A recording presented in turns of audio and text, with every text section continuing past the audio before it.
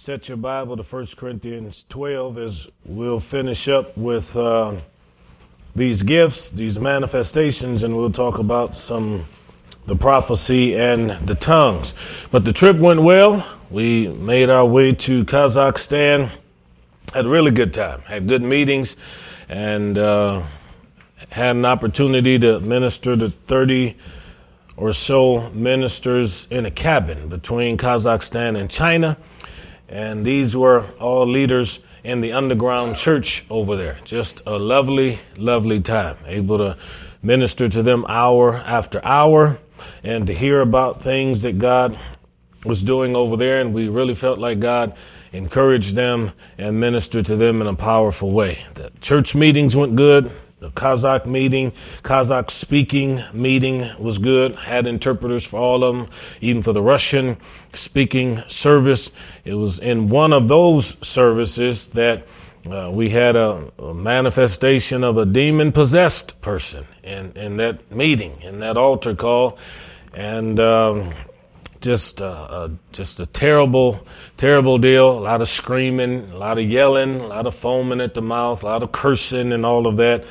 Took 5 or 6 people just to kind of hold the person down. Because as soon as I put my hand on her to pray for her as I was praying for other people, she just kind of went berserk. But in just a few moments, God by his power healed her and delivered her. And it certainly shocked the congregation just to see that in front of them. But we thank God that in Jesus' name, Mark 16 says we'll cast out devils. And we're grateful we have a name that's much more powerful than anything that Satan can even offer. So I'm sure we'll end up making our way back over there. We're now in the mode getting ready for the East African Bible School we're going to do in August. In the process now, putting together our booklets that they'll have that we'll be teaching from and ministering to them with, and really expecting God to do some wonderful things. So in the weeks ahead, we'll be talking to you more about that, because we'll bring them all together into one location, and then we'll preach the gospel to them and prepare them. And then on that final day, we'll even have a graduation for them and everything. So it's going to be a lovely time. Okay, now this evening we want to conclude with these manifestations of the Spirit, and I want to read verses 4, 5, and 6, and then I'm just going to read verse 10. 1 Corinthians 12, verses 4, 5, and 6. Now there are diversities of gifts, but the same Spirit. There are differences of administrations, but the same Lord. There are diversities of operations, but it is the same God which worketh all in all. Now, we have dealt with verses 8 and 9, and part of verse 10, but look at verse 10 again. To another, the working of miracles, to another, prophecy, to another, discerning of spirits, to another, divers kinds of tongues, to another, the interpretation of tongues. Now, we worked on miracles the last time we dealt with this subject, and we worked on discerning of spirits. How God gives people sometimes the ability to recognize what we're dealing with here, what kind of a spirit. Because in the Gospels, we have a variety of different kinds: deaf spirits, blind spirits, dumb spirits. But then at the same time, angels sometimes appear to people. But on this evening, we're looking at these tongues and these interpretation of tongues. Now let's go over now to 1 Corinthians 14, and let's look at verse 1. Follow after charity and desire spiritual gifts. That's what the KJV says. But rather that you may prophesy. For he that speaketh in an unknown tongue, and unknown is italicized, so we can say he that speaketh in a tongue speaketh not unto men, but unto God. For no man understandeth him, howbeit in the spirit he speaketh mysteries. But he that prophesieth speaketh unto men.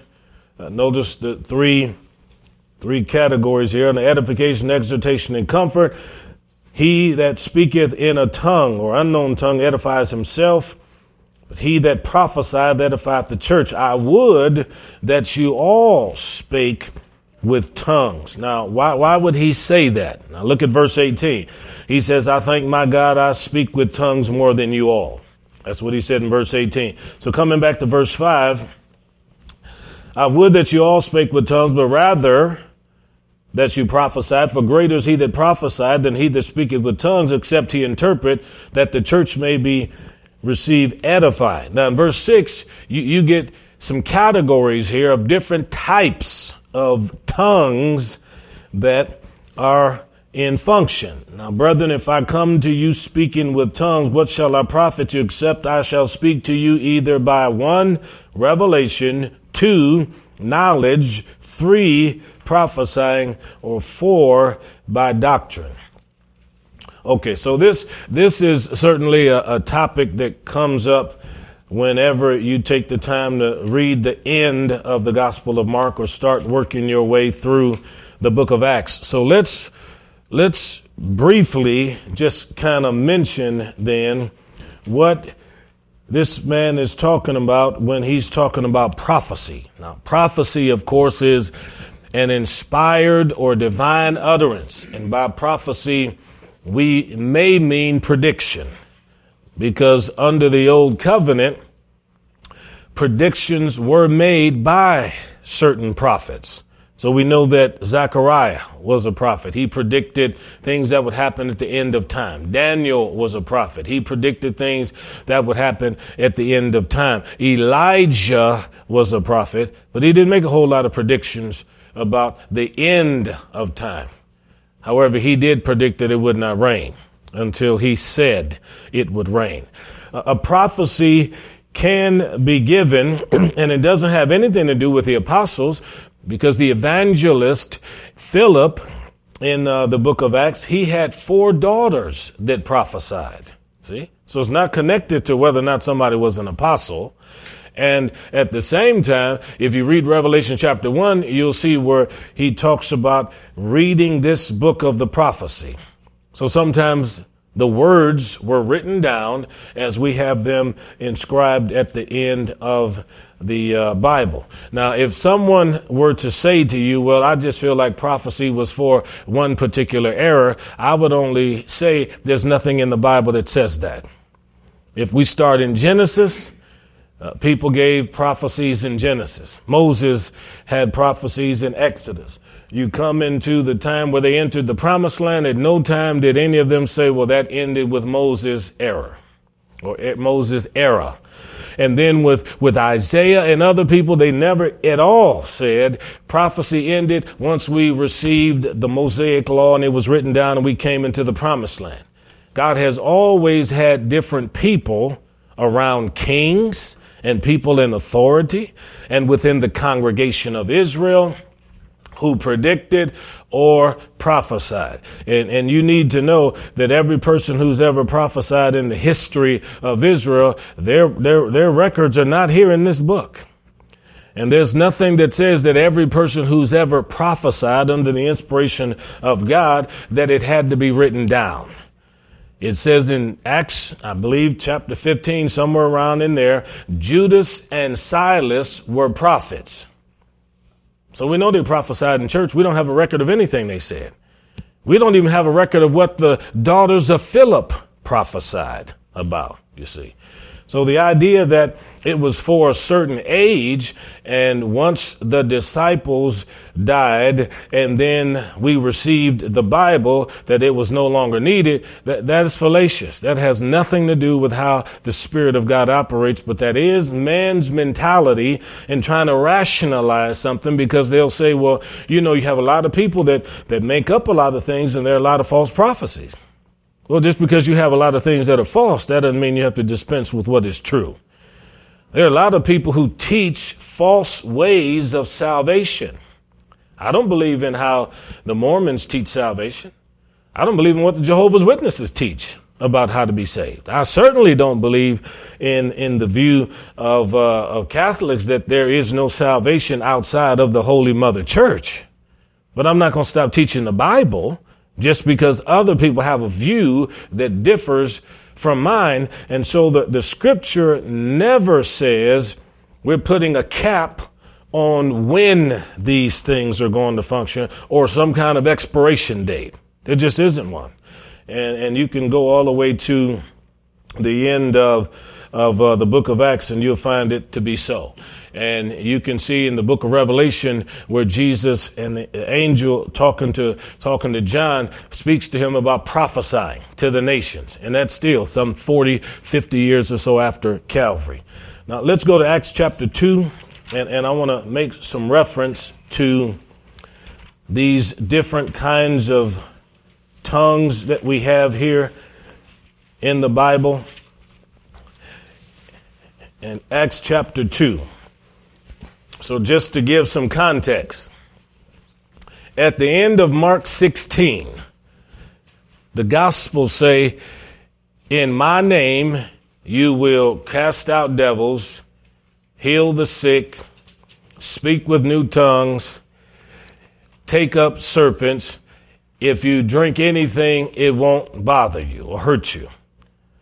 All of those you can find in the Bible, every one of them. 4 of them you can find in the book of Acts. One of them, drinking something that won't hurt you. You can go back to Elijah and Elisha's day and see where they drank that poisonous water and stuff and still survived, even when other people were dying and having problems in that particular era. Now, there are scholars today who want to tell people that the last 12 verses of Mark chapter 16 weren't part of the original Bible. Now, it may not have been part of the Bible they read, but it's certainly part of the Bible that I read, and a part of the Bible that's been read for the past 2,000 years or slightly less. But Luke tells us where Jesus is there near Bethany, and he's getting ready to ascend, and he says, I want all of you to wait here in Jerusalem until you're endued with power from on high. This is called the promise of the Holy Spirit. And in Acts chapter 1, the disciples said, are you going to restore the kingdom of Israel and make us strong and mighty again? And Jesus said to them, it is not time for you to know these things, because God has put certain things in his power. But here's what he said. You wait, you'll become witnesses, because the Spirit of God is going to fall or descend upon you. So in Acts chapter 2, you can see in verse 1, when the day of Pentecost came, they were all with one accord in one place. There was a sound from heaven as of a rushing mighty wind, filled all the house where they were sitting. Notice the context, all of these different things that occurred when the Spirit of God entered the room. There appeared unto them cloven tongues like as of fire, and it sat upon each of them. So each of them could see cloven tongues of fire hanging above everybody else's head. There's more than 120 people here. It would be like all of us sitting in a circle or in different directions, and something divine happens, and then you can see like burning embers over everybody's scalp in here. That's what happened here. So verse 4, and they were all filled with the Holy Ghost and began to speak with other tongues as the Spirit gave them utterance. So they didn't make this up. They didn't create these languages. They were Semites. They spoke a Semitic language, which is a very guttural type language. And then you can come down and see where in verse 8 it says, how hear we every man in our own tongue wherein we're born. So look at these different people that are mentioned here. Parthians and Medes and Elamites. That's over in Iran. Dwellers in Mesopotamia. That's Iraq. Judea, of course, that's Israel. Cappadocia, Pontus, Asia, that's modern day Turkey. Phrygia, Pamphylia, that's Turkey. Egypt, parts of Libya. Cyrene, see?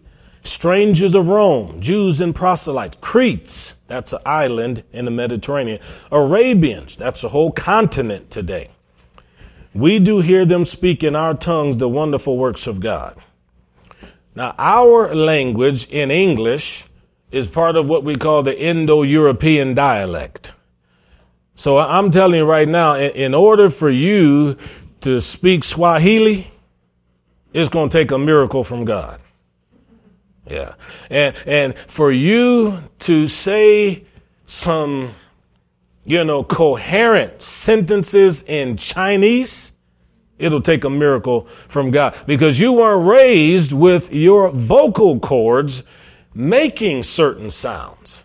It's just absolutely would be impossible in the sense that you wouldn't be able to make a sentence unless somebody trains you to do it. But if these were Judean people or Israelite people, Semitic people, and suddenly they're speaking these different languages, it would have to be a miracle.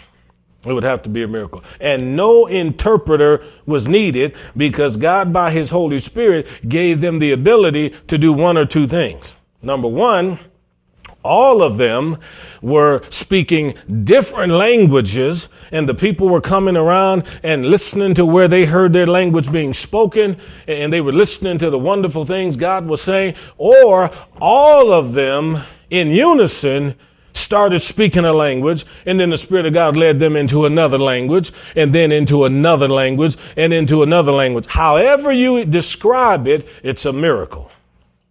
Because there's no way they would have been able to do it on their own. And for you that grew up around here speaking a little bit of German, then you know how difficult that is as a language with guttural sounds in it that we don't have in English. Yeah. Okay, so this is the first instance where you had the wind and you had the fire. Now let's go to chapter 10, Acts chapter 10. Peter goes to the home of a Roman soldier.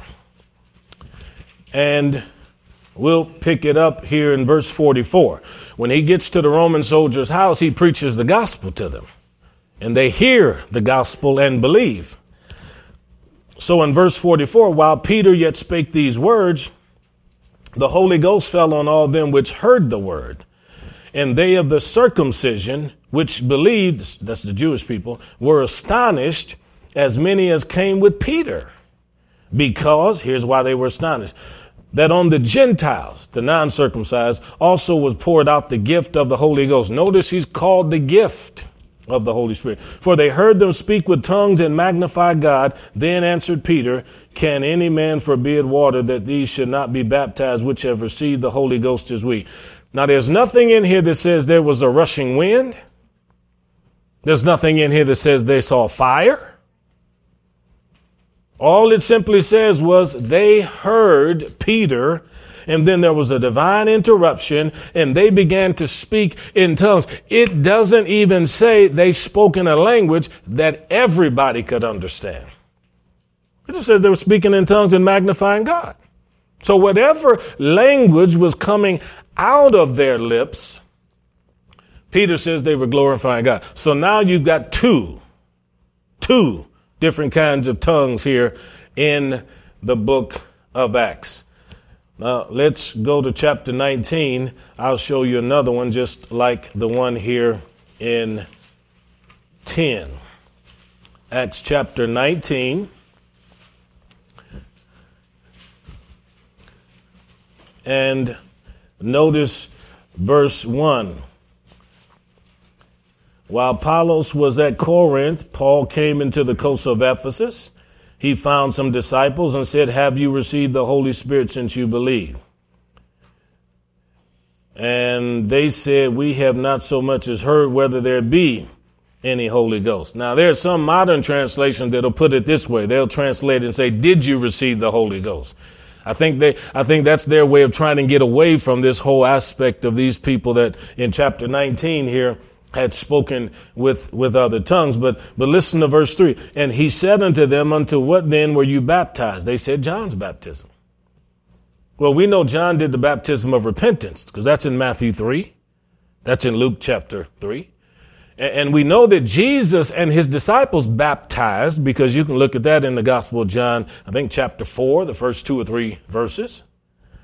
So Paul responds by saying, John baptized with the baptism of repentance that they should believe on him who should come after him, that is Christ Jesus. And when they heard this, they were baptized. So he took them to the water.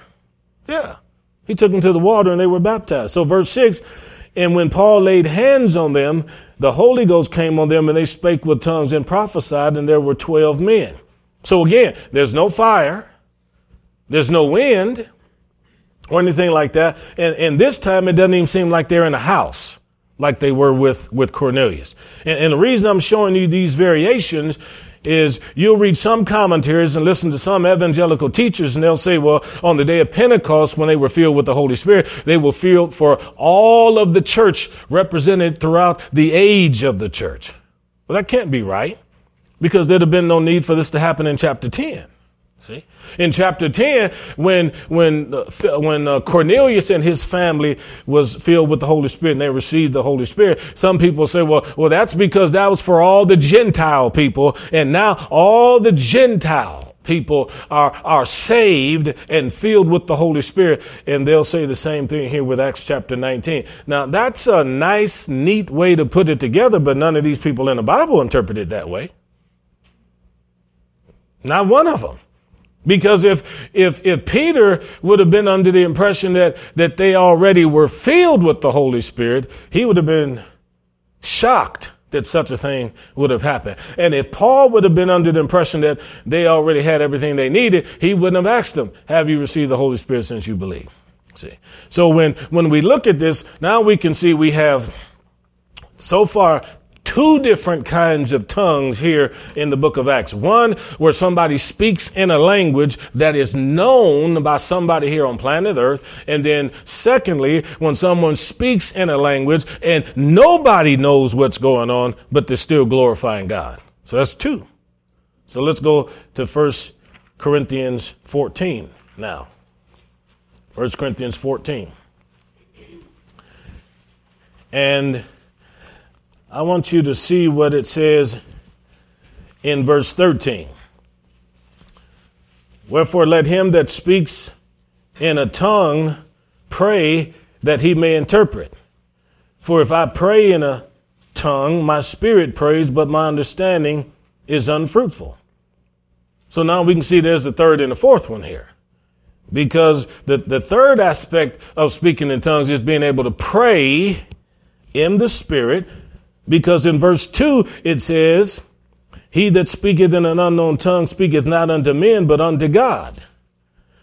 Well, on the day of Pentecost, they weren't talking to God. On the day of Pentecost, they were talking to all the people that were around. And the people heard them declaring the wonderful works of God. So they heard them as they were speaking to the people, but speaking about God. And in chapter 10 and in chapter 19 of the book of Acts, it says they spoke in tongues and prophesied, or spoke in tongues and magnified God. So whatever they were saying was still glorifying God. So we come back here to verse 2 of 1 Corinthians 14, and you can see no man understands him, howbeit in the Spirit he speaks mysteries. Mysteries. When a person is praying in the Holy Spirit, they're not talking to you that are around. They're talking to God. If we're in a corporate setting like this, and somebody gives an utterance in tongues out of the blue, then there should be an interpretation. That's what Paul said.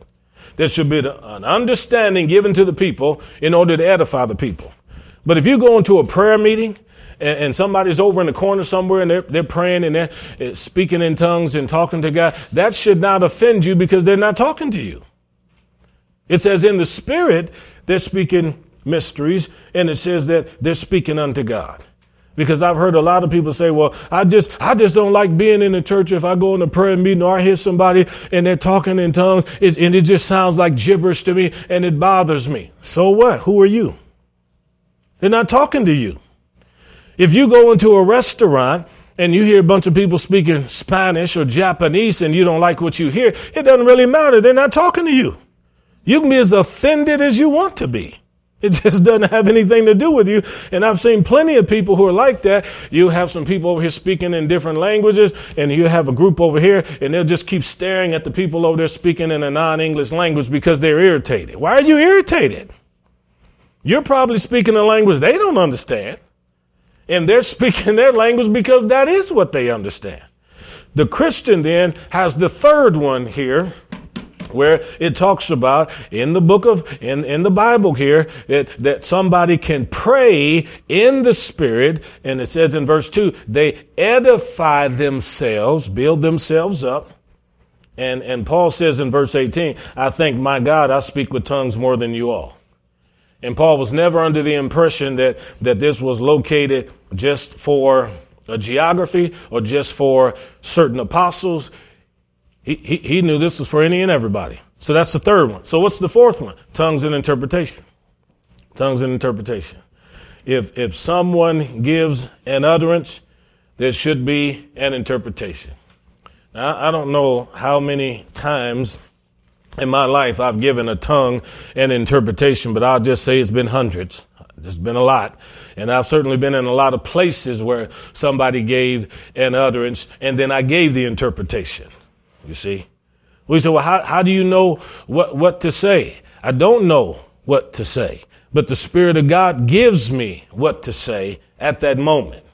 That's how it happens. I don't have any other way to describe it other than to say that. Now, if God has not or does not use you that way, that doesn't make it wrong for everybody else. That just means he doesn't use you that way. See? So we need to understand that with the manifestations of the Spirit, they occur in different ways.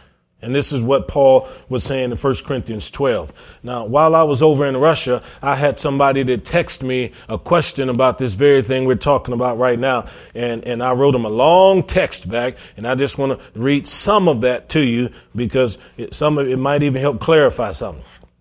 I said, but on the issue of tongues, the New Testament offers several examples. Number one, in Acts chapter 2, where they spoke in other languages on earth. Number 2, in Acts chapter 19, where you speak in tongues and what is said is not known. Number 3, 1 Corinthians 14:14, where one prays in the Spirit.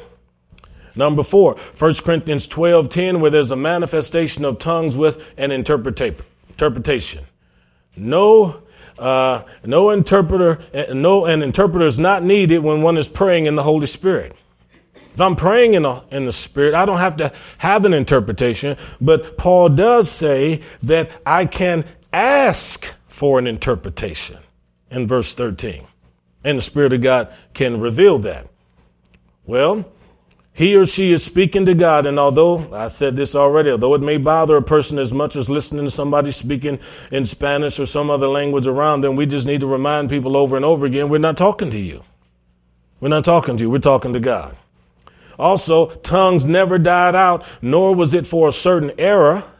Baptism in water was not for ancient times alone. We still baptize folks in water today. Repentance was for then as it is now. So is communion, prayer, and fasting, and so on. So why do we let some people cherry pick for us what parts of the first century church belongs for today? No one was filled with the Spirit in order to then represent in type all of the church's fullness forever. Individuals had to believe the gospel then, they have to believe it now. The baptism of the Holy Spirit will continue to occur in churches where it is believed. And if you go back to medieval times, we had a 1200-year period where salvation by grace and by faith and by the blood of Jesus was wholly unknown in Europe. Then the Reformation came. And when Martin Luther and them came along and started preaching justification by faith, then people realized we're born again not because we were born into the Roman church, but we're born again because we have a relationship with God. But here's the key. During that 1200-year period, in Greek and in Latin and in other languages, the phrase, you must be born again, was still in the Bible. See, so just because you ignore it, and just because you don't read it, or just because you don't understand it, that doesn't mean it's not for the church, you see. And it took the Reformation to bring a lot of that to us so that we would understand it. And so I would encourage you to be like the Bereans and search the scriptures daily. Ask yourself basic questions like this. Why do we still baptize in water, but they say this other baptism is of no consequence? Why does Paul say at the end of 1 Corinthians 12 that when you're born again, you're baptized into the body of Christ? But then we turn around and tell people that there is no baptism of the Holy Spirit. Why do we tell people that you have to hear the gospel, believe the gospel, repent, and be born again, but then tell people simultaneously, well, God doesn't speak in dreams and visions anymore? Why? I think we do that because it's safe. And it keeps us from having to deal with supernatural aspects of Christianity. But here's the bottom line. From the day you're born again until the day you leave this planet, everything about your Christian life is supernatural. Your sins cannot be eradicated by the blood of Jesus unless you believe in something supernatural. Yeah, it's impossible for it to be handled any other way. All right, so let's then come back over to 1 Corinthians 14, because I don't want to just leave it there. So let's preach and teach some balance here. Verse 19. Having said all of that about tongues, yet in the church I had rather speak 5 words with my what? Understanding. Now here is where I differ from a lot of my other friends who are full gospel. Because sometimes I've gone into services and they'll open the service. They'll say, okay, everybody, let's just all start speaking in tongues as loud as we can and charge the atmosphere with power and all of that. I don't do that. Because we may have visitors. You may have people who don't know anything about God. And then you start off like that. Listen to what verse 19 says. In the church, I'd rather speak 5 words with my understanding, that by my voice I might teach others also, than 10,000 words in an unknown tongue. Yeah, we want clarity. We're not trying to confuse anybody. We want clarity. Look at verse 20. Brethren, don't be children in understanding, because children are very naive, and children's understanding is not fully formed when they're kids. Howbeit, in malice be children. That means if you're going to be angry with somebody, get over your anger just like kids do. Kids get into a fight over a toy, then 6 minutes later be playing and laughing and rolling around on the floor and wrestling with each other. That's what he's saying. But in understanding, be men. That is to say, be mature. In the law, it is written, with men of other tongues and other lips will I speak unto this people, yet for all that they will not hear me, saith the Lord. That's a quotation from Isaiah 28, verses 11 and 12. So Paul reaches back to the prophet Isaiah 800 years or so before Jesus was born, and he says this was prophesied in the Old Testament that it would happen. Yeah. And it doesn't come with any expiration date either. So tongues are for a sign, not to them that believe, but to them who don't believe. But prophesying serveth not for them that believe not, but for them which believe. So we understand that just like in the early church, God, by his Spirit, can use people, whether it's through the proclamation of the word of God in preaching, or through some inspired utterance. It can still be a prophetic declaration if it comes directly from the king. You say, well, if it's a prophetic declaration that comes from the king, that makes it scripture and we've got to have it written down. I just already told you, Philip had 4 daughters that prophesied and wasn't nobody writing everything down. And Judas and Silas, and I can give you 5 or 6 other names of people that were called prophets in the Bible, and we don't have anything written down. Go to Acts chapter 13 and look at Barnabas and others that were called prophets and teachers in the church. We don't have any other scriptures other than Genesis through Revelation. But we still have God using people and using them to be spokespersons for him. Okay, let's go to Acts chapter 2. And let me show you something else here. Acts chapter 2. And again, just because you've got a lot of weird things that go on in other places, that doesn't change what happened in the early church. And the desire of every Christian ought to be to try to be like Christians in the early church, not modern day Baptists, not modern day Assemblies of God or modern day Episcopalians. We should have a desire to be like they were in the first century. Okay, Acts chapter 2, Peter is given a message here, and he's talking about this promise of the Spirit. Now, we'll go very slow with verse 39. See this promise. For the promise is unto you. See, Peter is saying this to the whole crowd on the day of Pentecost, and to your children. See, they're children. And to all that are afar off, that's way off in distant lands and other places, and even as many as the Lord our God shall call. Well, hold on. Hold on for a second. If verse 39 means anything, it means that this is not localized. But this operation of the Spirit is going to happen outside of Israel. And it also tells us it is not concentrated in one particular generation. You, your children, and other people far away, and to many as our Lord God calls. So what is that saying? I'm telling you right now, as long as God is calling people to repent of their sins and be saved, he will be filling people with the Holy Spirit, as in the book of Acts way. It's just never going to stop. And anyone who says that, then my question basically is going to be, where was the termination point?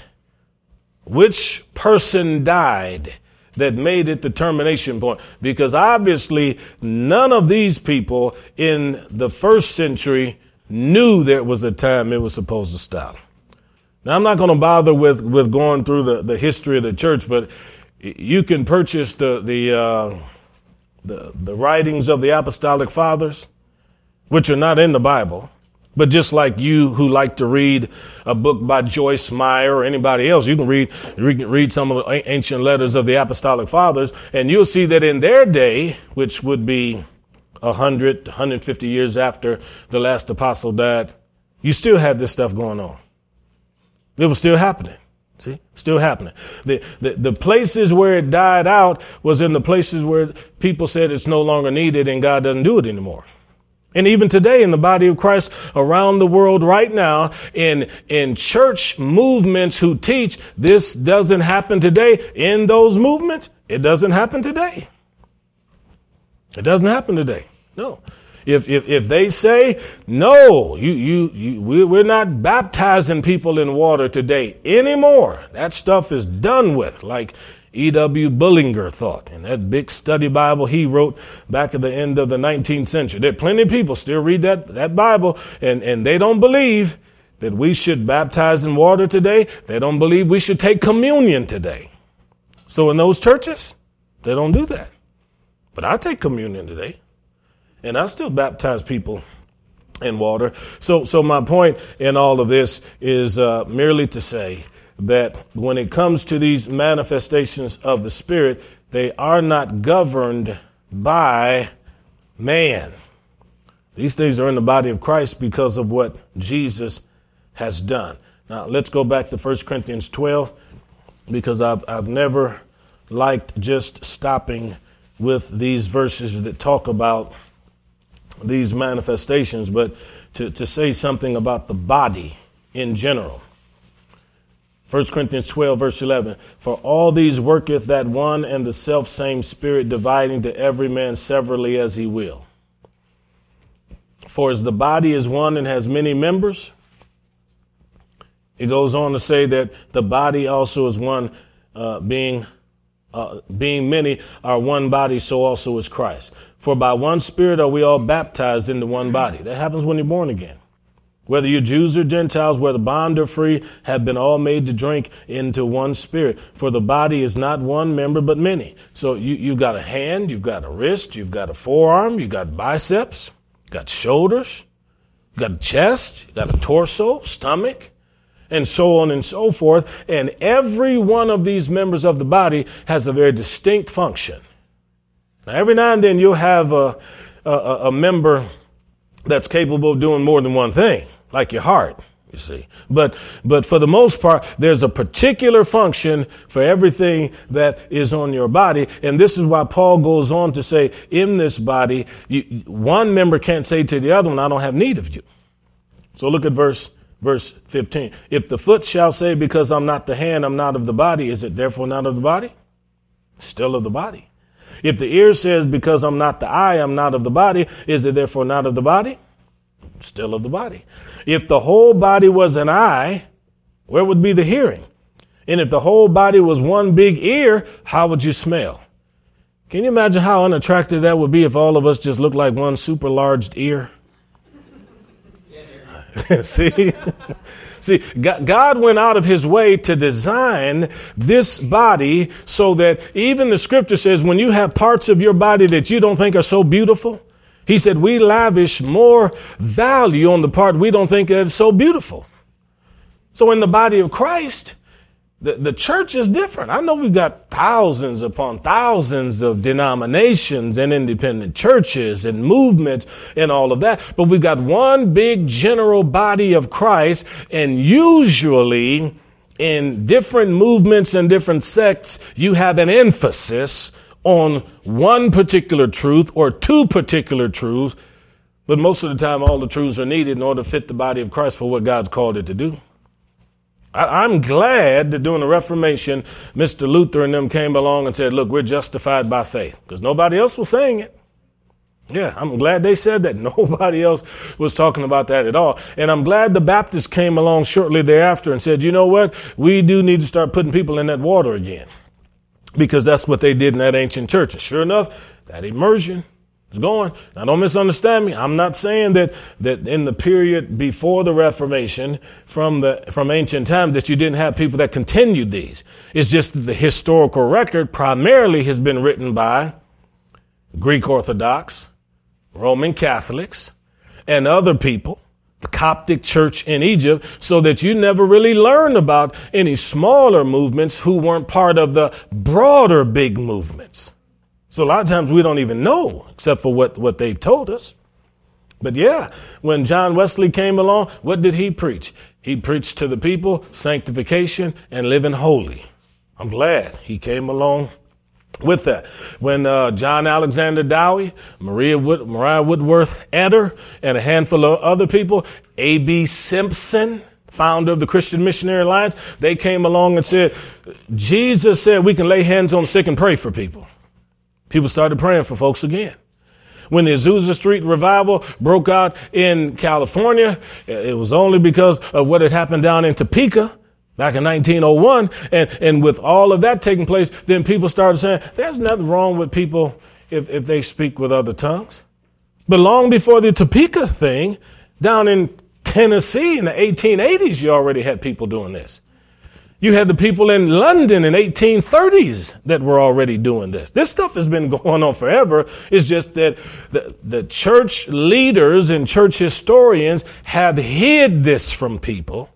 But now, because of the internet and because you have a greater unity in the body of Christ and people are studying these things out, they're able to see, oh, that was a lie. And that was never true. They said this was not happening. It was happening. You can go back and get Philip Schaff's History of the Church, which is about 40-something volumes, and you can look from the 2nd century right on up to the patristic era, and he himself, because he knew 7 or 8 different languages or more, he chronicled the operations of the Holy Spirit during the time of the patristic fathers. Now, that's important to know, because we need to understand our heritage, and we don't need people telling us that what is happening, God never has been involved with, and it's just man-made stuff and just a whole lot of gibberish. That's important to know that. Okay, let's continue then. Look at verse 22. Nay, much more those members of the body which seem to be more feeble are necessary. And those members of the body which we think to be less honorable, upon these we bestow more abundant honor, and our uncomely parts have more abundant comeliness. So suppose a man has a withered arm. A person with a withered arm is going to go out of his way to try to protect that arm and preserve that arm and do what he can to help that arm. That's what he's talking about. If you got an aspect of your physical body that is problematic, you're going to favor it. If you've got a pain in your leg and you're walking, you know the tendency is to try to put more weight on the one that's not causing you problems. See, that's what he's saying here. For our beautiful parts don't have any need, in verse 24. But God has tempered the body together, having given more abundant honor to that part which lacked, that there should be no schism, or division in the body, but that the members should have the same care one for another. Now here's something interesting in verse 27. All of you are the body of Christ, members in particular, and God hath set some in the church, first apostles. Yeah, apostles. Well, Pastor, are you saying there are apostles today? Well, yeah. You said like the 12 apostles of Jesus? No. What kind of apostles are you talking about? Let's go to Romans 10. I'll tell you exactly what I'm talking about. Romans 10. And I want you to know the Greek word apostolos means to be sent. And we're going to look at a quotation from an Old Testament book from Isaiah. But Romans 10, look at verse 14 and 15. How then shall they call on him in whom they have not believed? How shall they believe in him of whom they've not heard? And how shall they hear without a preacher? How shall they preach except they be sent? As it is written, how beautiful are the feet of them that preach the gospel of peace and bring glad tidings of good things. So notice in verse 15, that second clause, except they be sent. See, that's the Greek word apostle. See, God is the one who calls people to preach and proclaim the good news. So as long as God is calling people to go share the good news, we're always going to have some form of apostleship in the body of Christ. Always. Always. Now, it may not be on the level of the 12, which I doubt if it will. And it may not always even make it to 2 Corinthians 12 and 12, where it talks about truly the works of an apostle were done among you in mighty signs and wonders and patience and all of that. Because I meet a whole lot of people call themselves apostles that I doubt their apostleship. Yeah. But just like with Paul, there were people that doubted his apostleship. So even the ones sometimes whose apostleship I doubt, they've got a movement of people that accept them as apostles. I don't fight with them. I'm not even going to argue with them. See, Paul said, I may not have been an apostle to other people, but I've been an apostle to you. That's what Paul said. So let's come back to 1 Corinthians 12, verse 28. So secondarily, prophets. And what I say about apostles goes for prophets. And it goes for teachers. We still have teachers in the body of Christ. And I'm not talking about Sunday school teachers. I'm talking about people who genuinely know how to take something difficult and clarify it and simplify it. There are plenty of people who have a teaching gift right out of Romans chapter 12. You say, who are some people you think have a good teaching gift for explaining things? Well, a lot of different people, some of them in different traditions, church traditions than I'm in. I've always thought Chuck Swindoll was a good teacher. I've always thought that Mr. Charles Stanley, was a good teacher. Yeah, good teacher. What's the other gentleman down there in Dallas, Texas, whose wife passed away? He's the chaplain for the Dallas Cowboys for a lot of years. Last name, is it Evans? Tony Evans. See, I've always thought Tony Evans, just a great teacher. There's a whole lot of people that teach, and I honestly believe they have a great teaching gift. See, so we don't ever want to think that was limited to the first century. Where in the world would the body of Christ be right now without a good teacher? See, where would we be without people to explain some of these things? And so what else did he establish in the church? Miracles. They haven't gone anywhere. You say, well, I haven't seen any. That doesn't matter. Okay, that doesn't matter. Remember, Jesus walked on water with his disciples in Galilee. He came walking, was going to pass him up out there in the middle of that water. But I've told you before, that miracle happened in northern Israel, in Galilee. None of the disciples in Egypt knew about it. And none of the ones in Russia knew about it. But just because they didn't know about it doesn't mean it didn't happen on the waters of Galilee. So just because you weren't there when someone's miraculous testimony occurred, that doesn't mean it didn't happen. It just means you weren't there.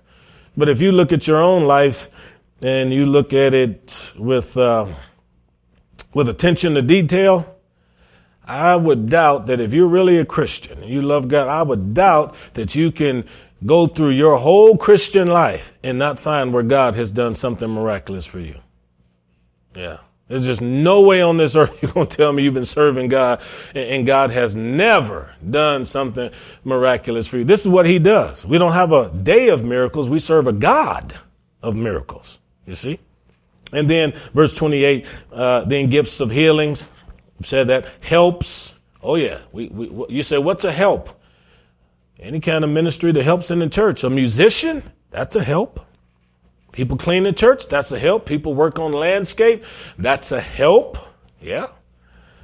All of these things are necessary. Government, you mean to tell me that God put governments in the same category with all these supernatural things? Absolutely. You have to have leadership and government and administrations in the church. You can't have a dictatorship.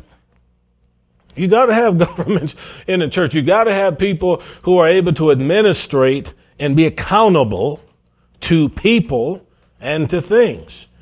Okay. And again, diversities of tongues. We already gave you at least 4. I didn't even work on 1 Corinthians 14, where it talks about the different types of the tongues out there as they're manifested. But notice verse 29 as we start working to a close here. Are all apostles? Nope. Are all prophets? No. Are all teachers? Still no. Are all workers of miracles? I'm still saying no, even though they've got seminars all over the place today that'll teach people how to work a miracle and how to do it. And you can do this and you can do that and it'll just happen. I'm telling you right now, if God anoints you supernaturally, other people are going to know you're anointed. But if it's you, it's going to be you. You try to snatch somebody up out of a wheelchair and nothing happens, but he falls back to the floor. That's not going to look pretty. Unless you're Jack Cohen, you'll do it 5 or 6 times and then they'll jump up and take off running. See? But even then, he was anointed. Have all the gifts of healing. Never met a man in my life that had every one of them. Never met a woman that's had every one of them. But I have met plenty of people that have prayed for people and there was a manifestation of healing and people were made whole. Do all speak with tongues? Do all interpret? Nope. Everybody doesn't have that ministry. And we've already covered that, 1 Corinthians 12. I'm not talking about Acts chapter 2. I'm talking about the minister standing in the church giving an utterance in tongues and then the interpretation. Everybody doesn't have that ministry. But I can tell you what it goes on to say. Covet earnestly the best gifts, and yet show unto you a more excellent way. Now, in closing then, when we started this, I started with 1 Corinthians 13 because I wanted you to see how important love and the love walk was before we ever even engaged these teachings on the manifestations of the Holy Spirit. But look at 1 Corinthians 14, verse 1. It says, follow after charity. I think everybody in here would know that we should do that in every generation. But then it says, desire spiritual gifts. And so many Christians are discouraged from doing that. See? Discouraged from desiring spiritual gifts. You should want them. You should ask for them. You should pray for them. And then notice what it said, but rather that you may prophesy. So people love the first sentence, but they don't care too much about the second and the third. But I honestly believe in walking with God that we should want the things that God wants for us. Yeah. If the Lord says, I do have some gifts that are available for you, why would you not want them? Why not? I mean, if I put a table up here and I put a bunch of gifts up here and put name tags on them and ribbons and all of that and put a little card outside of it and said that, and it said in this box here, there's $50. In this box here, there's $1,000. In this box here, keys to a brand new car. In this box here, all kinds of chocolates that you could have. In this box here are the syrups you need to make Pastor Darrell a nice cappuccino. Okay? So you got a table with all of this stuff up here. And then I say, okay, anybody who's interested, come up here and get whatever gift you want. Now, some of you are going to go towards the gift that you feel you need at that time. If you don't have a car, You're probably going to be more interested in the car than making sure pastor has a cappuccino.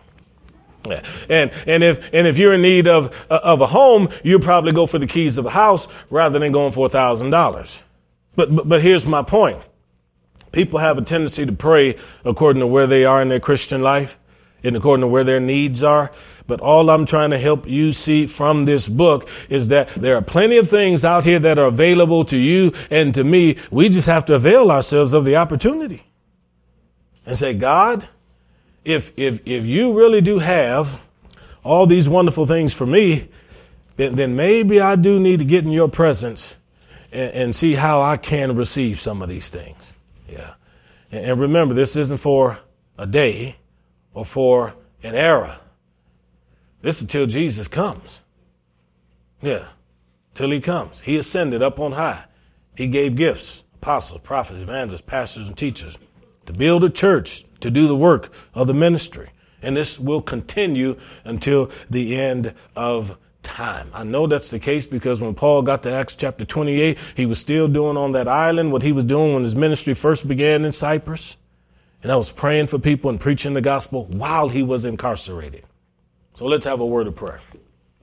Father, we have unburdened our heart and shared what we do believe is what's in that book.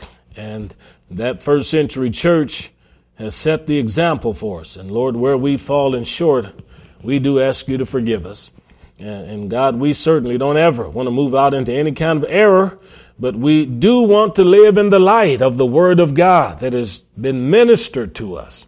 And so, Father, I pray that for all of us, you deal with our hearts. So let us wake up in the middle of the night with a greater hunger for the things that you have for us, God.